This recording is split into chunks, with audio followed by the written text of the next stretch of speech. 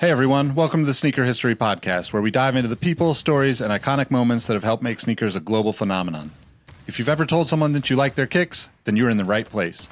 Before we lace up this episode, here's a little teaser for you. Stick around to the end of each episode for the last shot question. It's a chance to test your sneaker knowledge and engage with our community. I've also recently started a newsletter to share my knowledge from nearly 2 decades of experience working in the footwear industry. You can find the link to that below or go to sneakerhistory.com/newsletter for a weekly deep dive into the biggest topics in the sneaker business. All right, now that the business is taken care of, grab your favorite pair of kicks and let's get started with the episode.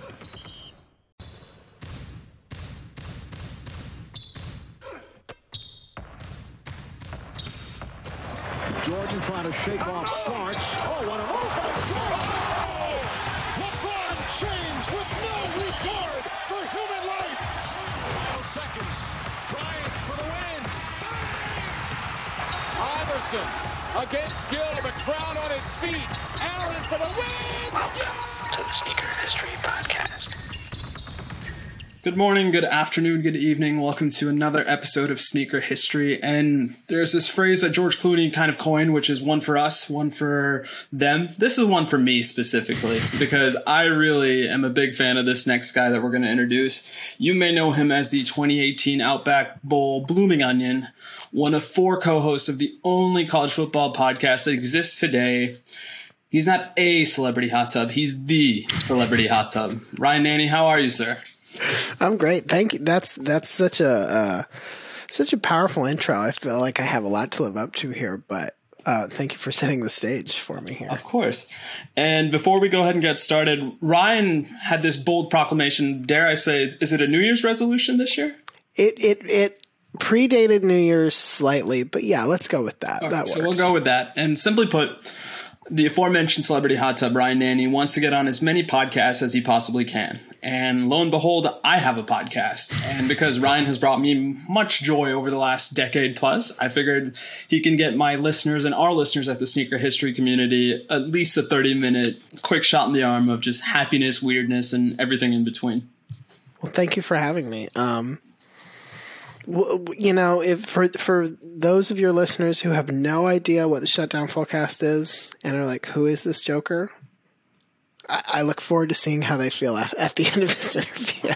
I mean, that wasn't on the agenda, but I mean, it's very hard to quantify what the Shutdown Fullcast is. I think the best way, the closest analogy I could do is if you have a cat, try to explain to that cat what the internet is. And I think you get half of what the Shutdown Fullcast is.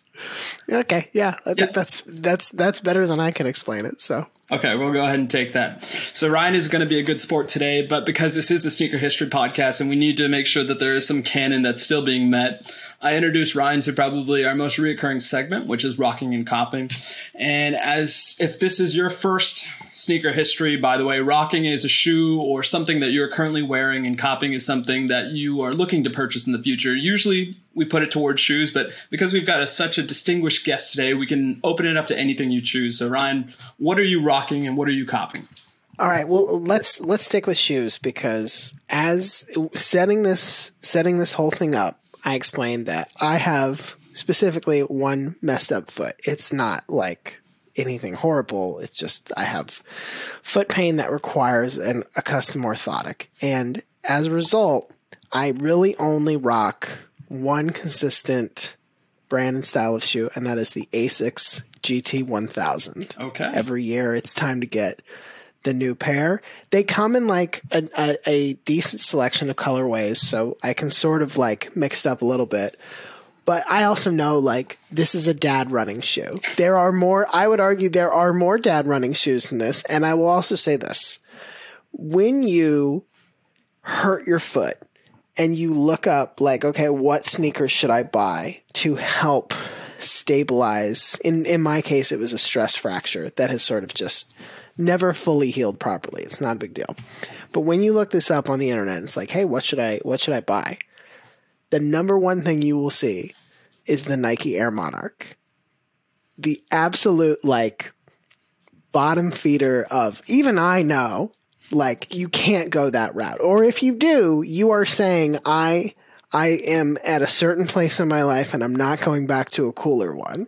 So I don't own Air Monarchs, but they are the recommended shoe for people who are washed and have bad feet, as it turns out. So it's funny you mention that because two things. One, I'm a Nike employee, and whatever you think of the Monarch, it's amplified within the confines of the campus.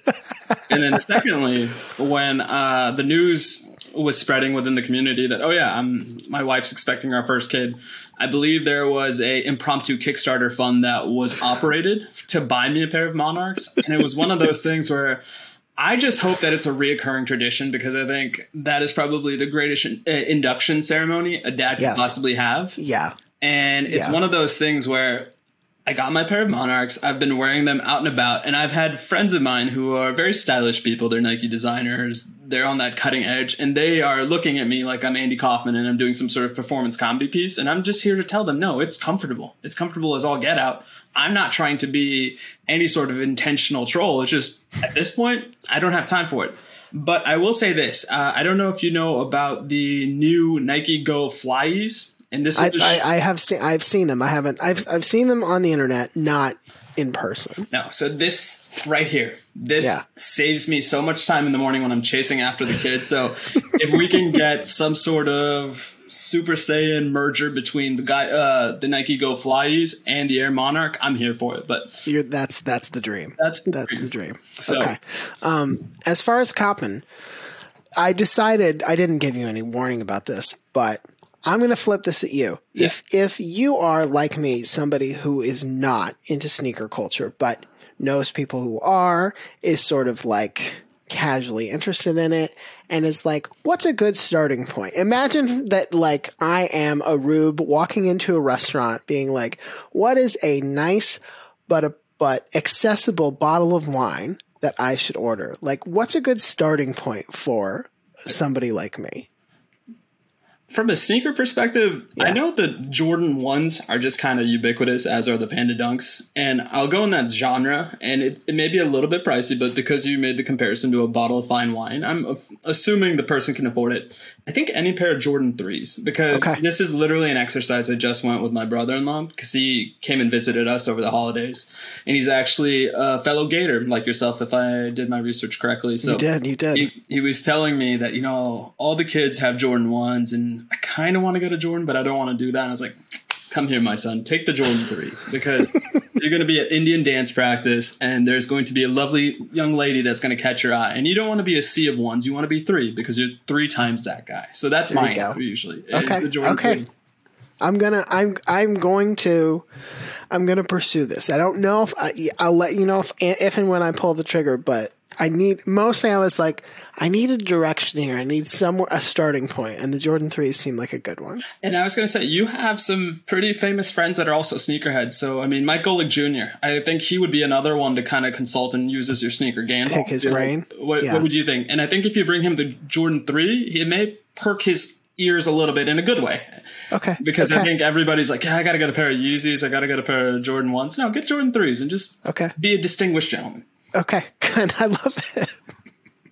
So I'll use this as a segue to talk to you about the fact that despite having and I almost think about it, this would be probably the greatest serial killer calling card of all time, is just like one insole left at every, like, what is your personal sneaker history growing up? Like, did you have a pair, and you may not even know the style, but just something about sneakers that in a particular moment in your time, they're like, yes, I'm all in on this. So I think I was definitely growing up in a house that was like, we're not doing any of that. Like this will betray my age a little bit, but I remember when the Reebok pump was a thing. Like, and so much I think of why that was a big deal, at least to me, was that it was Shaq's shoe. And Shaq was so cool. Like, Shaq is still very cool, but I don't think people who maybe come to him now or remember like him from, like, let's say his Heat days on, understand that like young Orlando Magic Shaq was unlike anything you'd ever seen. Just like super ripped, super tall, was in college, was constantly shattering backboards. Like it was this massive sea change in like what you thought a basketball player could be. So his shoe was something to aspire to. My parents were like, absolutely not. We're not spending. So we were somewhere in between what is the cheapest shoe in the store and what is like the acceptable Reebok or Nike that like we can find on sale. Mm-hmm. So there wasn't anything that was sort of like, oh, this is a pivotal. There were things like the pump that was like aspirational, but I never got to live that lifestyle. I will tell you that the shoe that got me in the foot trouble that I live with today was also an Asics shoe. It was the I'm going to pronounce this wrong, the Onitsuka Tiger. Oh, I forget which one exactly. I think you nailed the pronunciation. In fact, right. I go out of my way not to pronounce it. I'm just either go Bruce Lee shoe or the Tiger shoe. Yes, or the Kill Bill shoe is the other exactly. one. Thank you. Yes. That was sort of like me sort of saying like, okay, I like how these look. At the time I was living in New York and I was like, this is comfortable. And the short version is I walked around in those shoes too much. And finally a doctor was like, yeah, man, you can't, these are not shoes you can put like 3 miles a day. That's not what these are for. What did you do? So I was stupid. But yeah, I mean, I think like some part of me is always going to be like, man, if only I had gotten pumps, I would have been as cool as Shaq, which is not even close to true. I think you're pretty cool on your own. I have my own kind of story with the pumps. So when we first moved to the States, like same concept. Like my folks love Nike, love Reebok. It's just like we're not at that tax bracket, so to speak. So when we got our citizenship, I just remember my dad distinctly taking my brother and I to the local Foot Locker, and they had like a buy two get one free on I think about 25 or 30 styles. And the weirdest caveat my dad has ever given me is like, you can have any two, but one of the 3 pairs has to be the Reebok pump. And it was one of those things where I was like, okay, I mean, sure. And then the novelty factor of just like pumping yourself up before like mundane high school shit. Like, oh, I'm going to take the Spanish quiz. Let me go ahead and get 5 pumps because 5 questions. Or, oh, there's a nice young lady. Let me pump up and see if that can get me a date with her. But the thing that was crazy was the pump on the right shoe like died within 3 days. This is why these are on sale. So the pump shoe... It's one of those things that's so hard to explain unless you're there in the moment. And much like Shaq and his athletic brilliance and the Orlando Magic thing, it's like kids may have that comparison of Zion now, but I think you got to give Zion an additional foot and give him 200 pounds and he still moves with the same mobility and leaps with the same athleticism. But yeah, it's definitely one of those things where the pump is... No joke. A lot of people have talked to me about the fact that I kind of like the pump. Is that okay? I was like, yeah, it's okay. Like I think half the fun of the sneaker community is just like you like what you like. It's just people are going to rock with you anyway. So the only other one I can remember is more. This is more in like probably like middle school, early high school. There was a time where K-Swiss white shells were like a thing. At least in I grew up in Florida, and for a while like. That was a thing. And I think that was probably my first exposure to the idea that it wasn't just about having a certain shoe.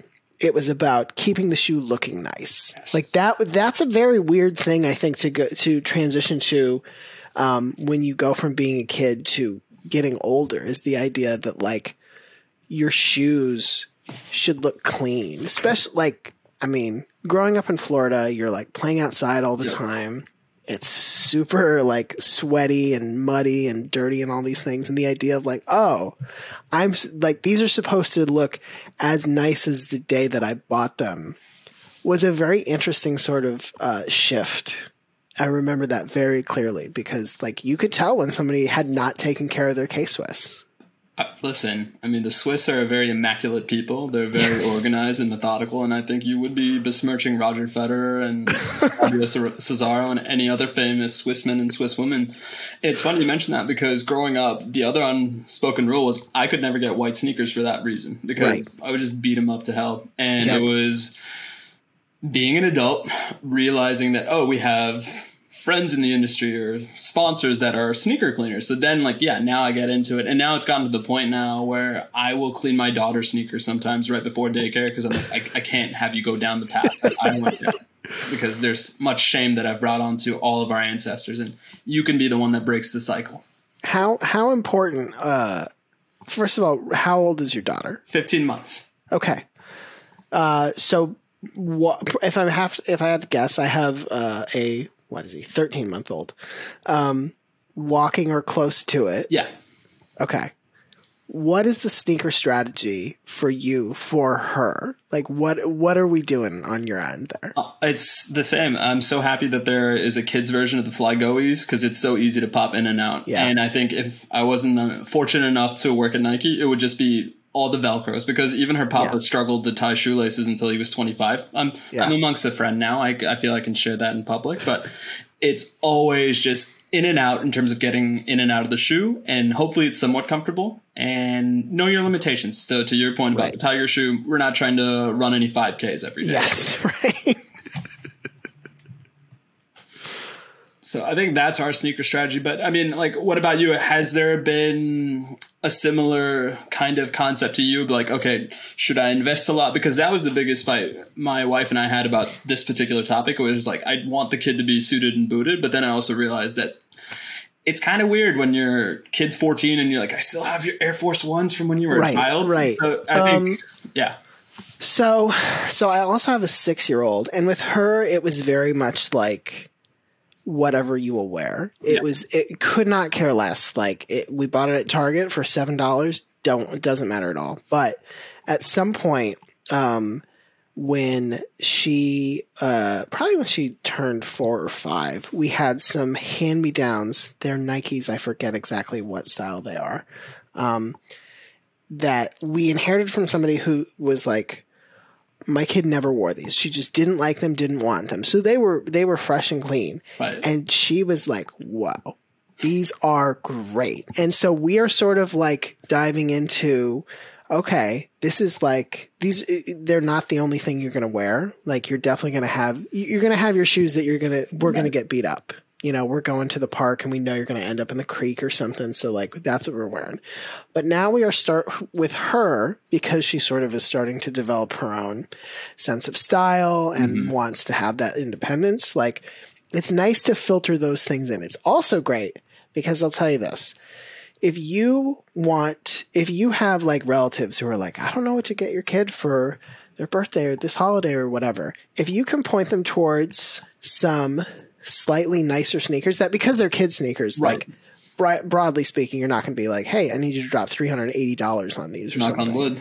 Yeah, I mean, that is a really good sweet spot, because now you can be like, oh, these are the sneakers that your grandmother gave you, and so you got to take good care of them. And they that's brilliant. No, and it's funny you mentioned that, because we went through a similar experience just the other day at her daycare. So she goes to a Spanish immersion school, and my Spanish is in the Peggy Hill realm of things. So I had those Fly Goees, and they're like a nice green and pink and red swoosh. So I take them, and my extra Carolina is just like, it's no necessary. I was like, no, she needs shoes. It's cold outside. She goes, no, these are too nice. We have her outdoor shoes. You take these back now, because I don't want to see them here. So it's one of those things where, like, I appreciate you, Maestra Carolina. You're looking out for me, and that's right. That's right. Like understanding time and place. Yeah, this is not the time or the place. It truly takes a village to raise a dad, raise an eagle. Because she just looked at me like I had 4 heads coming out of various parts of my body. Like, no, these are indoor shoes. These are not outdoor shoes. It's as if you brought a child to school in a tuxedo. Yeah. I have high aspirations for my future state senator daughter, and like, no, come on, it's state senator. It's not U.S. senator. Oh no, I mean, that's one of the other things where, much to learn. So I appreciate you kind of indulging me, because I know that was also on the agenda. So I will kind of utilize this as a 2-way segue. So we've got a Super Bowl coming up, and I wanted you to touch on some of your other favorite athletes and favorite teams. I know you're a big Gator fan and a Philadelphia Eagles fan, but is there any other club or player that you kind of want to shine a spotlight on before we go ahead and just talk about the inevitable? I think like the AFC Championship was both perfect and terrible for me, because I was sort of like, I was fine with either outcome. Right. Truly. Like, I think both Kansas City and Cincinnati are really fun teams with really not just good quarterbacks, but like quarterbacks who make the game more exciting in a variety of ways. They're fun to root for. They have distinctive skills. Patrick Mahomes is like, to say he has distinctive skills is maybe the least compliment you could pay him. But Joe Burrow, I think Joe Burrow, is capable of doing that thing where you're like, oh, he made that throw. I like their coaching staffs. I like that these are both teams that are, that I'm not sick of. Obviously Kansas City's been in the Super Bowl multiple times. Cincinnati was just there, but I'm not over it. I'm not like, okay. It's not the Patriots essentially, but where it's just a turn of the season is like, oh, here's the Patriots in the Super Bowl again. I'm not a Jaguars fan, but I am a fan of Jaguars fans, if that makes sense. Like, I think the way that diehard Duval people ride for their city and their team is awesome, because it is like this year it's worked out nicely. Most years it is a thankless task. It is a miserable task. And like they have a level of commitment that is both admirable and terrifying.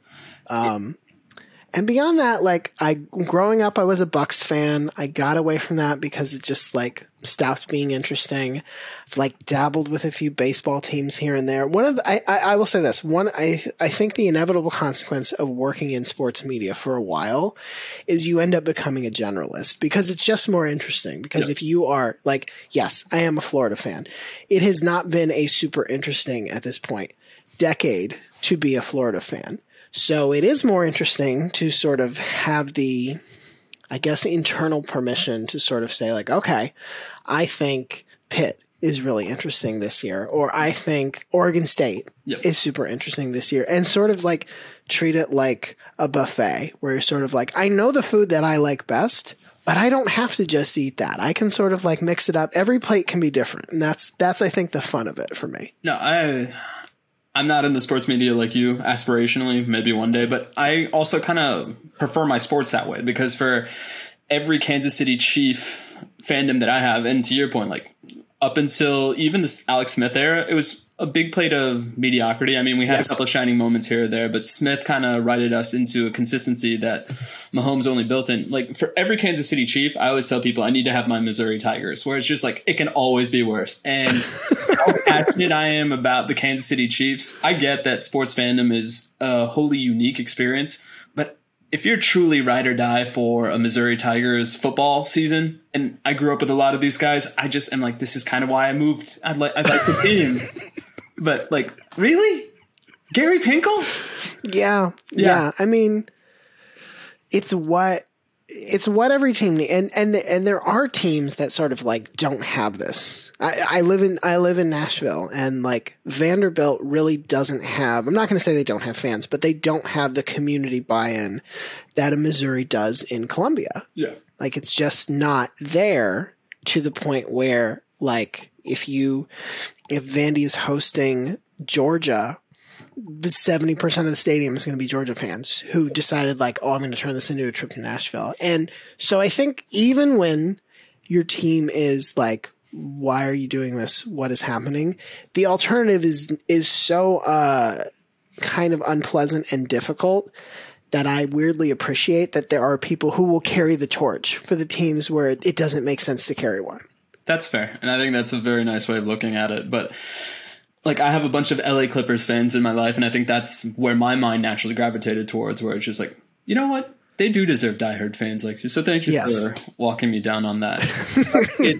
You mentioned this concept of kind of like jarring sports fan bases. I think growing up in Missouri when we were in the Big 12 and embracing our Midwestern roots, and then when I graduated and I left Missouri to move out to the West Coast, and then we joined the SEC. And now every time I go home, I'm like, why is everybody speaking with a Southern accent? So that's been a really jarring juxtaposition, because like earlier, like we had a very neutral Bob Costas type of accent. And the analogy I always make is similar to how Texas and California and Florida are the breeding grounds for a lot of quality football players. As much as I hate giving Mizzou journalism it's like there's a reason why a lot of good journalists come out of University of Missouri, even though they're very pompous and up their own ass.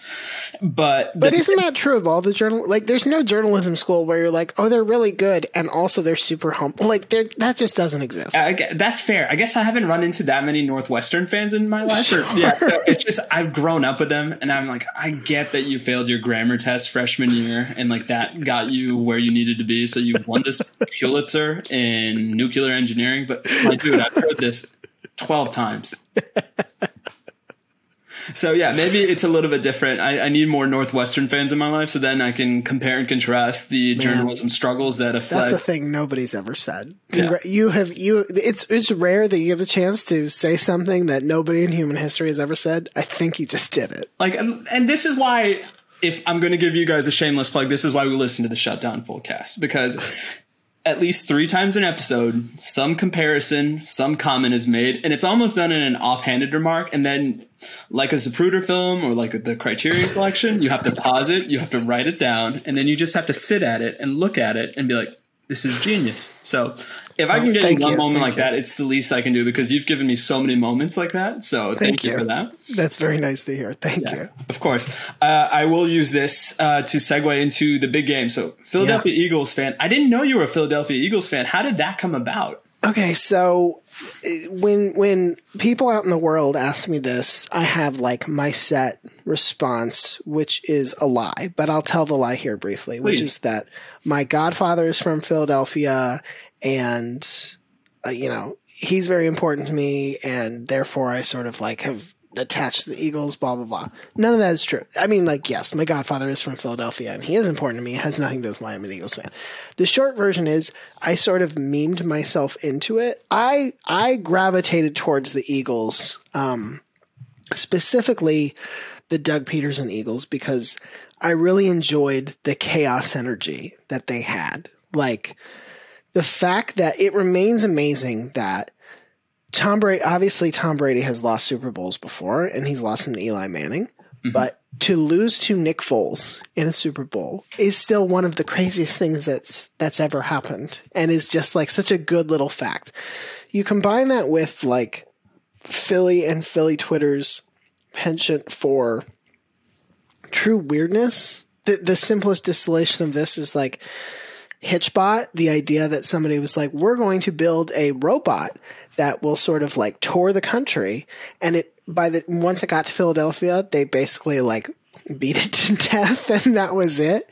There's a weird sort of chaos energy is the only way I can think of to describe it to Philly and the Eagles that I really like, and that I think is a lot of fun. And so much of it is that, most fan bases are very much like, hey, we can talk shit about our team, but you can't.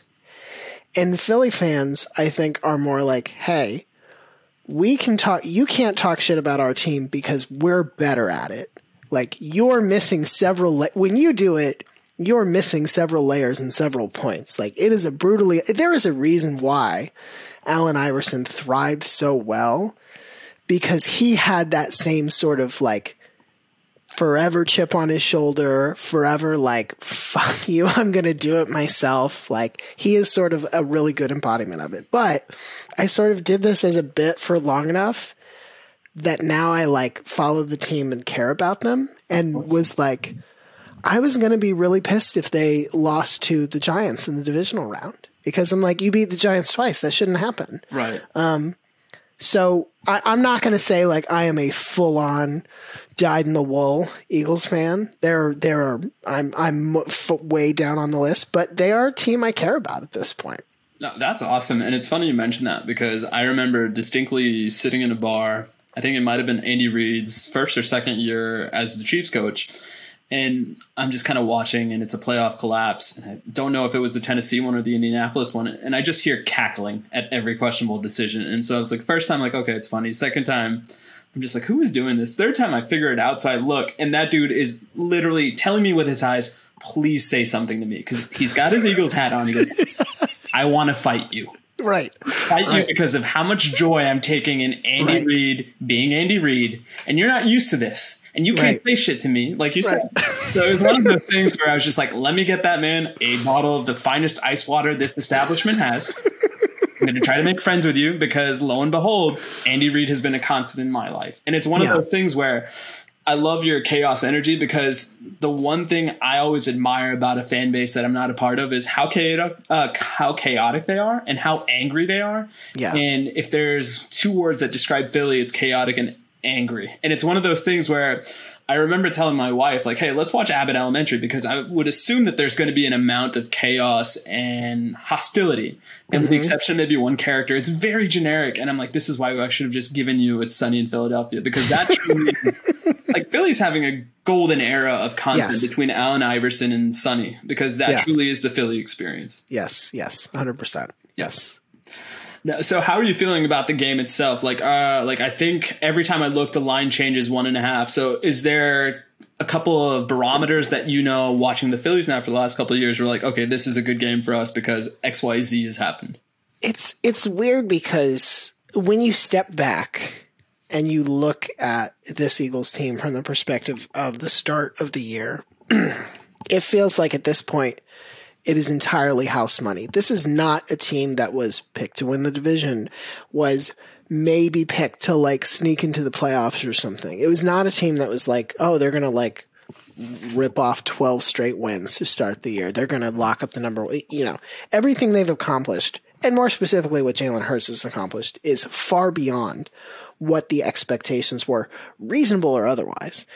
And I'm trying to sort of maintain, this is the least Philly thing I think I could say, that level of perspective, that there is not a scenario where this is a failure of a year for the Eagles, in part because like they have some exciting young pieces. They are not a team like the Saints or the Vikings, where it's like you're in cap hell and you've lost all your draft picks, and what do you like, if it didn't work now, you're totally screwed. That said, I think the Eagles are a hard team to put a pin in right now, because the last, let's say, month has been not a lot of useful data. Right. Playing without Jalen Hurts towards the end of the year didn't really tell us a ton about what this team is going to look like in the Super Bowl. Jalen Hurts sort of playing his way back from injury did not tell us a lot. And then obviously the NFC Championship. It's like the way that played out with the 49ers on offense basically like having a disconnected controller through no fault of their own. It makes it really hard to sort of come to any conclusions. The other part of this that makes this really hard, frankly, is the Kansas City side, which is that like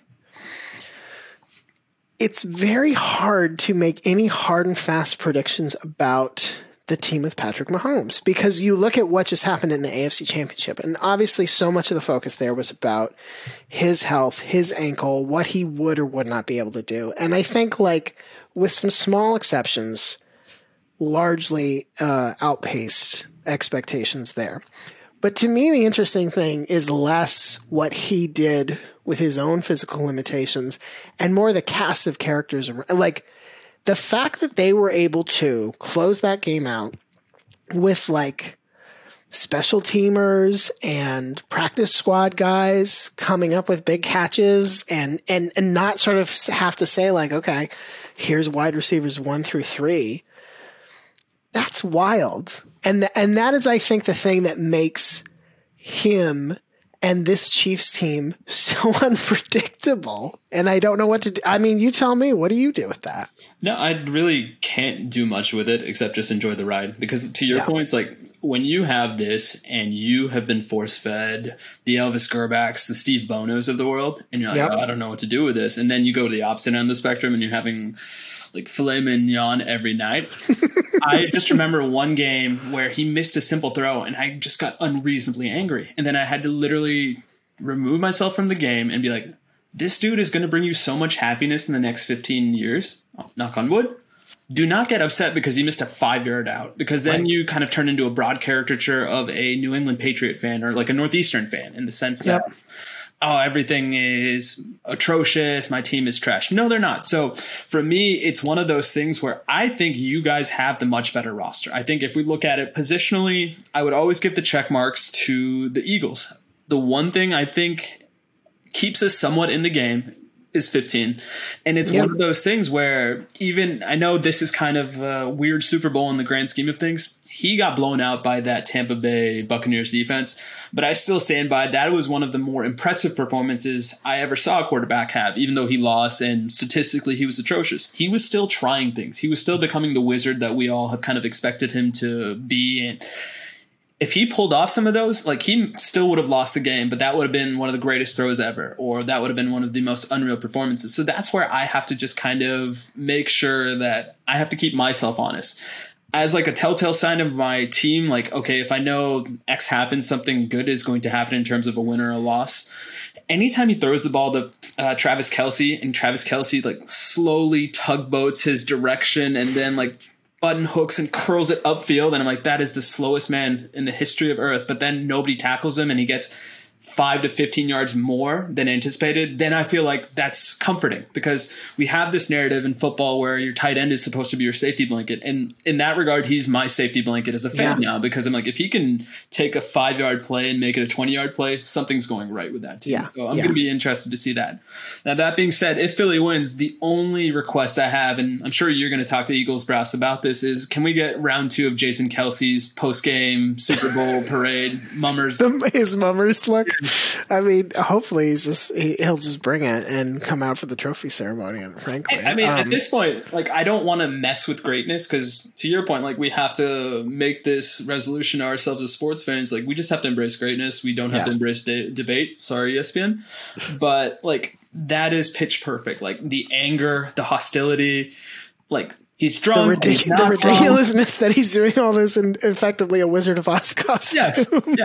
It's the ultimate lollipop game. And not only that, the sheer length of that list. Like, I don't know if you're a wrestling fan. It just reminds me of the Chris Jericho list of 1,004 holds, where he's like, Dennis Wisniewski, Lane Johnson, assistant GM, the head trainer. Just everybody had a personal mountain to climb that year. And Jason Kelce was there to commemorate it. And you know, it's the most Philly shit ever that we went through it. Yeah. Yeah. It's, I mostly think it will be a very entertaining Super Bowl, because you can sort of see the angle. You can sort of talk yourself into whatever direction you want to. You can say, like, okay, the Phillies linebackers are not great in coverage, and that's a thing that Kelce and maybe the running backs getting loose, like, you can see how that gets exploited. You can say Kansas City secondary is super young and super green, and that's where, if Jalen Hurts' shoulder is healthy, like, they will just bomb them away. Like, they'll just do that. You can sort of like push this in several permutations. And I think what will be interesting is that this doesn't feel like this will be a Super Bowl where it starts one way and it stays that way. Like, the best example of that is probably the Pats-Rams Super Bowl, the more recent one, not the Brady's first Super Bowl title, where it's sort of like, oh, okay, schematically, New England came into that game and was like, this is what we're going to do to shut down St. Louis offense. LA couldn't adjust as a result.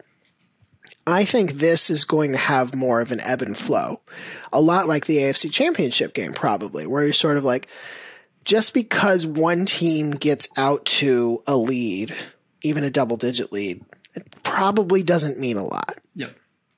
I think I agree with that, because I think for me, the most fun football games are the ones that turn into a Jenga contest, a sword fight, where it's just like, okay, we just took your best shot. Here's our best shot. And right.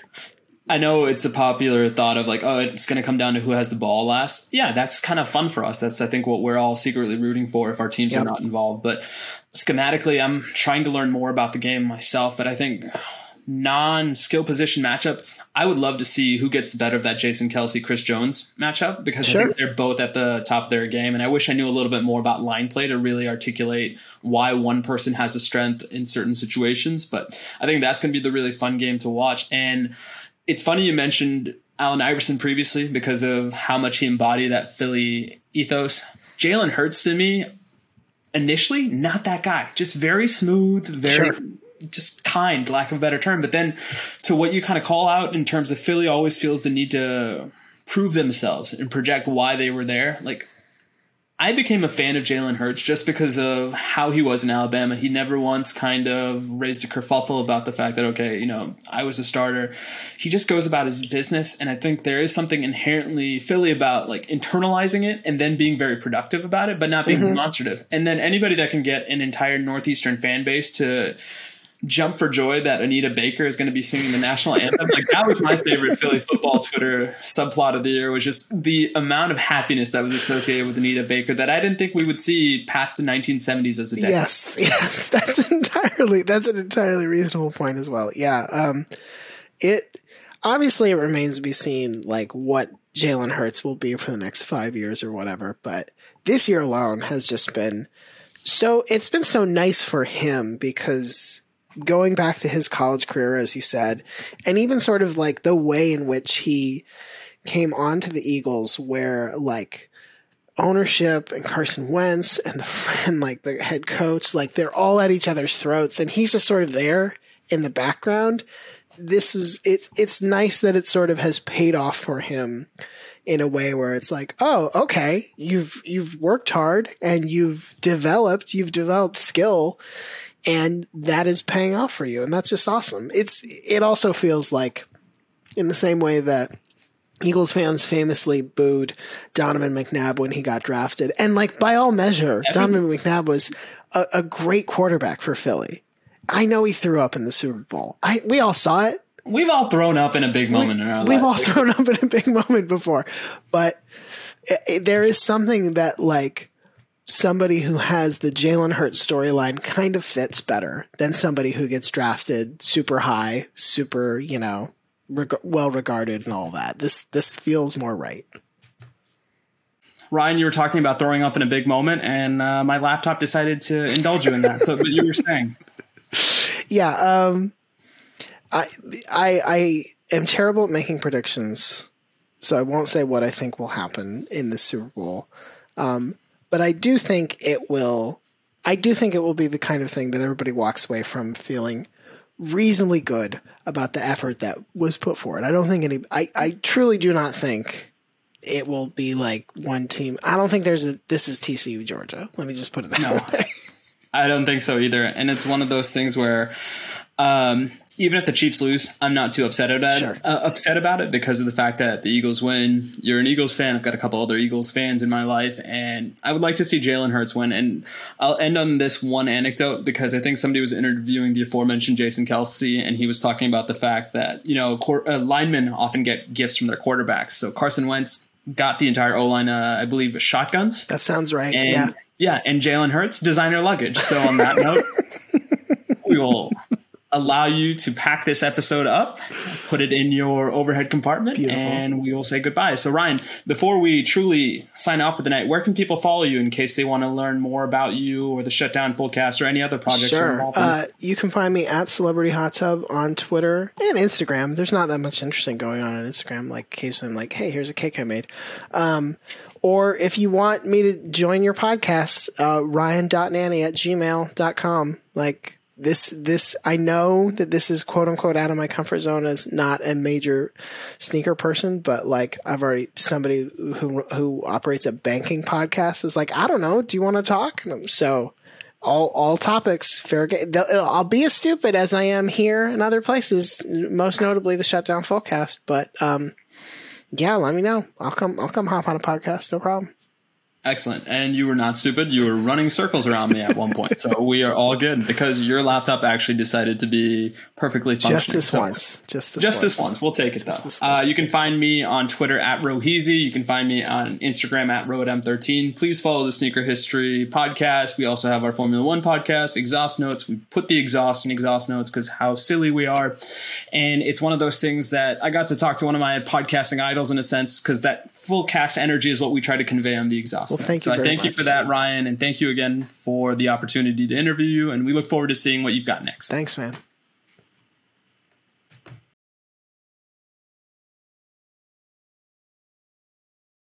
Hey, Nick here again. Before you take off, I want to thank you for listening to the Sneaker History Podcast. Be sure to hop into our Discord to answer this episode's The Last Shot question and get to know our community of sneaker enthusiasts.